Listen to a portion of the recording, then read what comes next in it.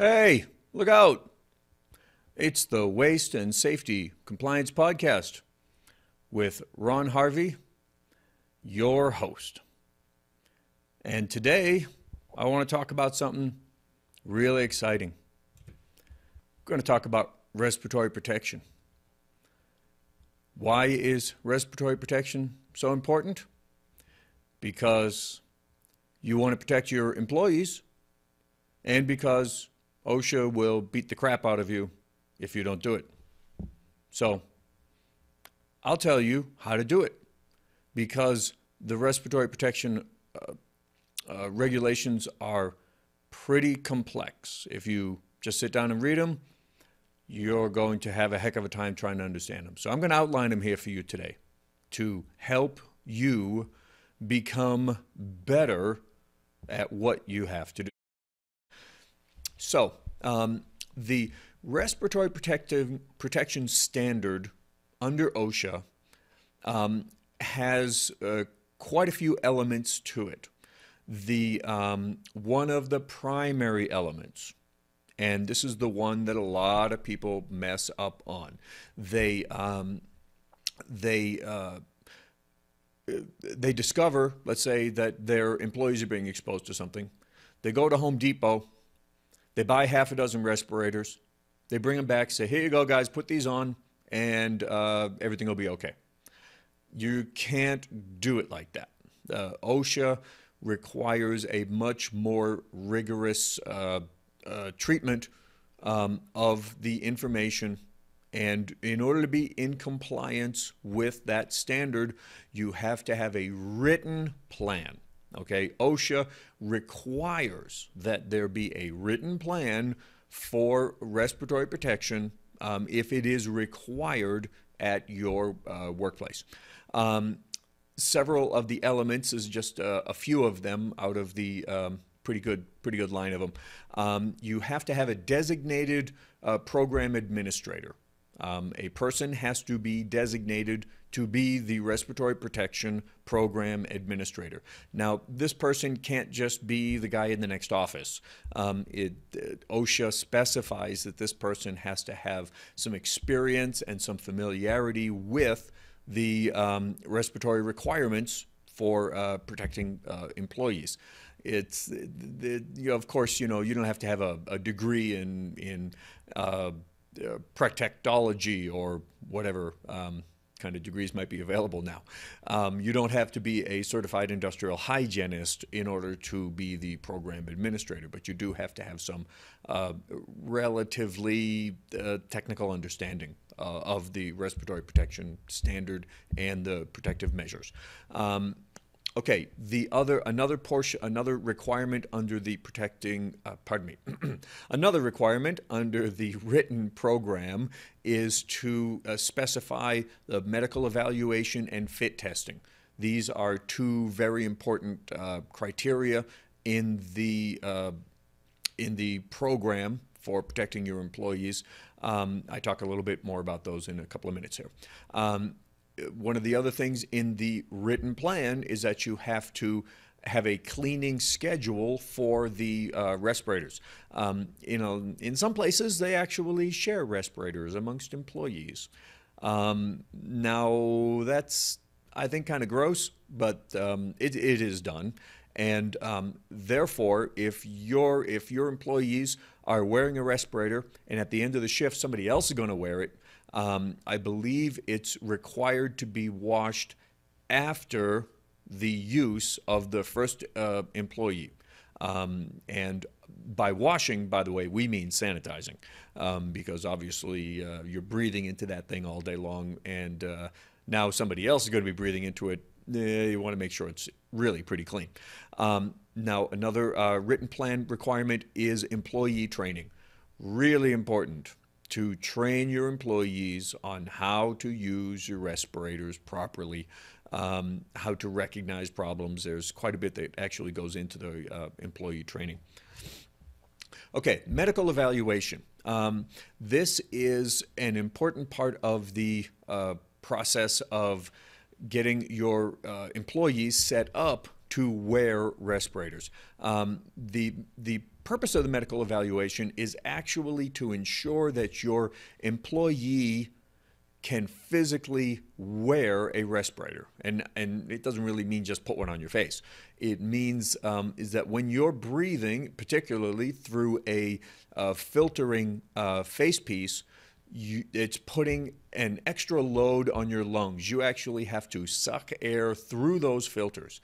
And OSHA has determined that some people can't do it for whatever reason. Maybe they got asthma or bronchitis or some other breathing difficulty. And so they have a couple of different tests that they will give your employees to ensure that they have the lung capacity, the physical capacity to wear a respirator. And then, oh, by the way, the medical evaluation has to be the first step, okay? Step number one, medical evaluation. Step number two is fit testing. So that's where you actually, each employee must be fit tested with the actual respirator, the make, model, and size of the respirator that will be assigned to him at the workplace. Let's say you use MSA respirators. My favorite brand, by the way. That's all I've ever used. Not a shameless plug for MSA. So let's say they're going to use a full face MSA medium sized. Okay, so then your employee is tested with that size, make, and model of respirator. You can't, if you are using one particular brand of respirator and then you're going to change to another brand, you have to refit test your employees because it's a different brand. Okay, there are two different kinds of fit tests. There are qualitative fit tests. These are really the ones that have been done for a long time. They're quite simple. All you do is you have your employee put the respirator on, and then you actually expose them to what they call a challenge substance. And generally it can be like an acrid kind of smoke, an acid kind of smoke. And when your employee has the respirator on, you kind of have this smoke, you kind of puff it right in their face. And if they breathe it in, and the filters are working properly and the respirator is fitted properly, then they can't smell this gas. There's another one that's a sweet substance that they use. It's a saccharin, I believe. And so these are acceptable fit test procedures.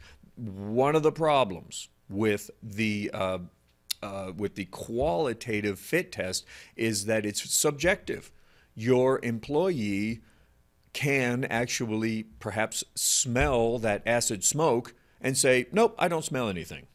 So you have to take into consideration the fact that that the employee self-reports the exposure that that he's being exposed to, and so there's a potential degree of unreliability there with the qualitative fit testing. The other kind of fit testing is a quantitative fit testing. There are two primary ways that's done. One is you put on your respirator and then you're hooked up to a machine. Part of the respirator is hooked up to a machine and it measures pressure differential. It will actually put a little bit of a vacuum on your respirator and then measure over a period of a few moments any drop in that vacuum, and that would indicate a poor seal. So you have to, the machine is actually measuring the performance of the respirator. The other type of quantitative fit test is where they will take and actually inject a substance into the air around the respirator and then have a way to measure the number of particles that actually pass through the respirator as you're standing there breathing. And it measures those particles. That's a much more complicated setup, but it works really, really well. And these are measurements. You can actually get a fit test performance rating. And it prints right out for you. It really is. Personally, I believe that's the way to go. The quantitative fit testing is certainly a more reliable way to fit test your employees. Okay, employee training is next. So you've done their medical evaluation, you did the fit test, you've issued them a respirator, and now you have to train them in how to use the respirator. Let's see, the training has to be performed prior to the employee using the respirator. Pretty simple. That's when most initial training is done. And it has to be conducted annually thereafter. And by the way, that is one of the many failure points of most respirator protective programs. The employer fails to conduct the annual training. Okay. Several of the items that the training covers is the importance of respiratory protection. Now, of course, respiratory protection is important because the chemicals and substances that your employees are breathing can cause physical ailments, they can cause cancer, they can cause all sorts of other unpleasant physical responses, like let's see, what's the one with asbestos, mesothelioma, which is a type of cancer. Some chemicals can cause organ damage, nerve damage. There's a limitless number of different difficulties that chemicals cause when they're exposed. So that's how important respiratory protection is. I could go into that a little more, but not right now. Okay, the effectiveness of the protection. The employees need to know that the level of protection that a respirator is going to give them. Now, I've known employees to put on a respirator and all of a sudden think they're Superman and that they can be exposed to anything. That's not the case. So you need to inform them of that. Respirators have limitations. If you're using an acid gas cartridge, it's ineffective against organic vapors. That'd be one limitation. The other limitation is that the cartridges will be saturated at some point. Another limitation is that they don't provide oxygen. So those are some of the limitations. And they need to be trained on how to use and how to maintain their respirator. The use being primarily putting it on properly, taking it off, and then the maintenance being just how to store it, clean it, and keep it in good shape. Okay, there are two primary types of exposure. I guess that'd be the best way to put it. At a workplace, if you have, let's say you're using alcohol to clean a surface or a piece of equipment, and you're at a desktop and you dab your little alcohol pad, you wipe, and then, okay, great, you put the piece of equipment off to the side and you throw away the pad, and everything's taken care of. So that would be considered routine exposure. You can measure that. You know what the chemicals are. You know how long they're going to be exposed. It's pretty simple. The other type of potential exposure is what OSHA calls emergency situations in terms of exposure. Let's say you're at the same operation and you have your alcohol bottle sitting over there, and you tip over your alcohol bottle, and all of a sudden there's a gallon of alcohol just covering your whole desk and everything else and running down onto the floor. That is not the same exposure potential as your routine operation. So they would consider that emergency exposure. And of course, you can scale that up to a leaking 55-gallon drum or a leaking 5,000-gallon tank. Those are also emergency exposures. You need to tell your employees the difference between the two. And because quite often, a large majority of the time, the respiratory protection they have for a routine operation is not going to be satisfactory for an emergency operation. So they need to know the difference. And if you have the equipment for emergency response, fine, but that goes into a whole nother protective standard, and you might not want to go there. Okay, so again, day-to-day operations, known levels of exposure, known contaminants in the air. Pretty simple. You've figured that out. You've done the testing. You've calculated your muck. Everything is fine. Okay, but emergency operations, there are lots of unknowns. You don't know how much you're being exposed to. Sometimes you don't even know what the chemical is that you're being exposed to. You need a much more cautious approach, and you quite often are going to need much higher levels of respiratory protection. Okay, now voluntary use.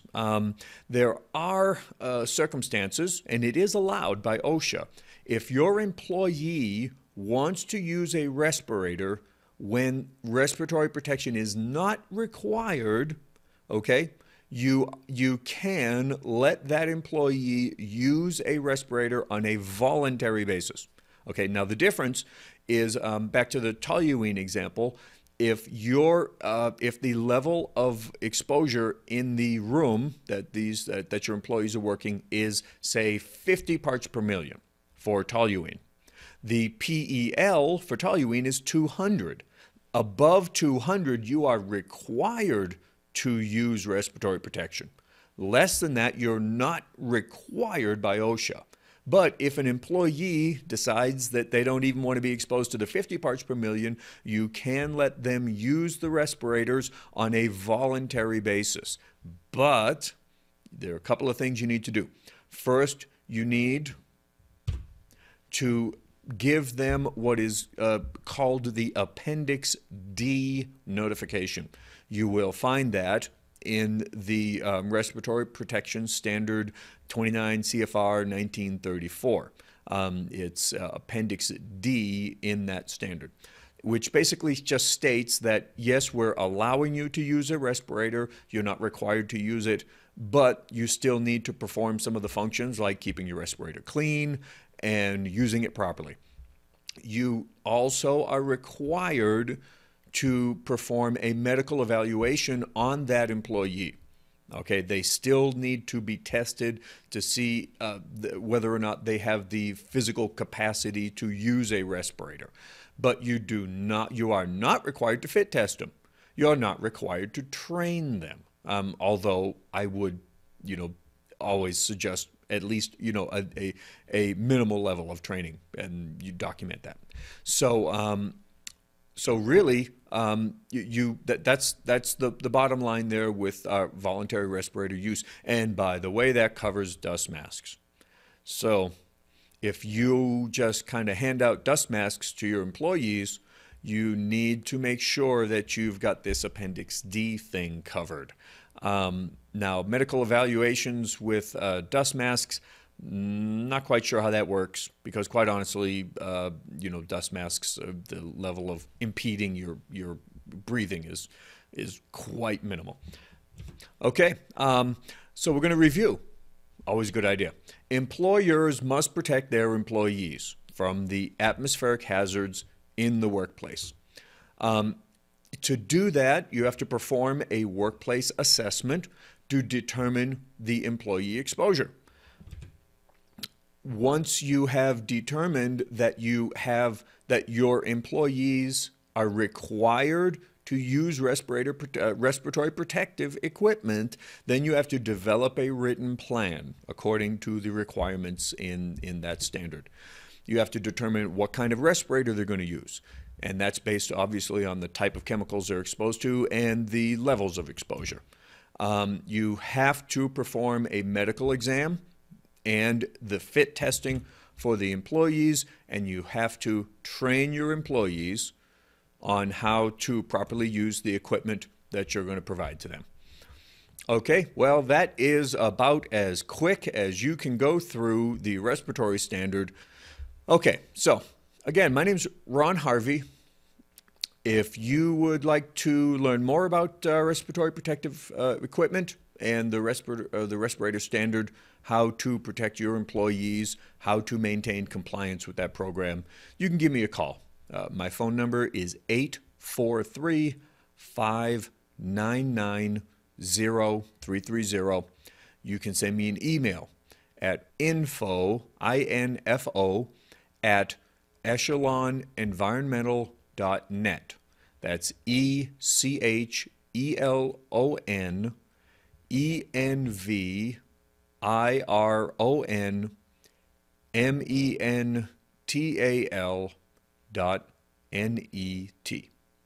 All right, thank you very much for listening to the Waste and Safety Compliance podcast today. I hope that it has been enlightening. I hope that I've clarified some of the requirements for the respiratory protection, and I hope that you subscribe to my channel and that you come by for the next lesson. All right, thank you very much. Take care. Goodbye.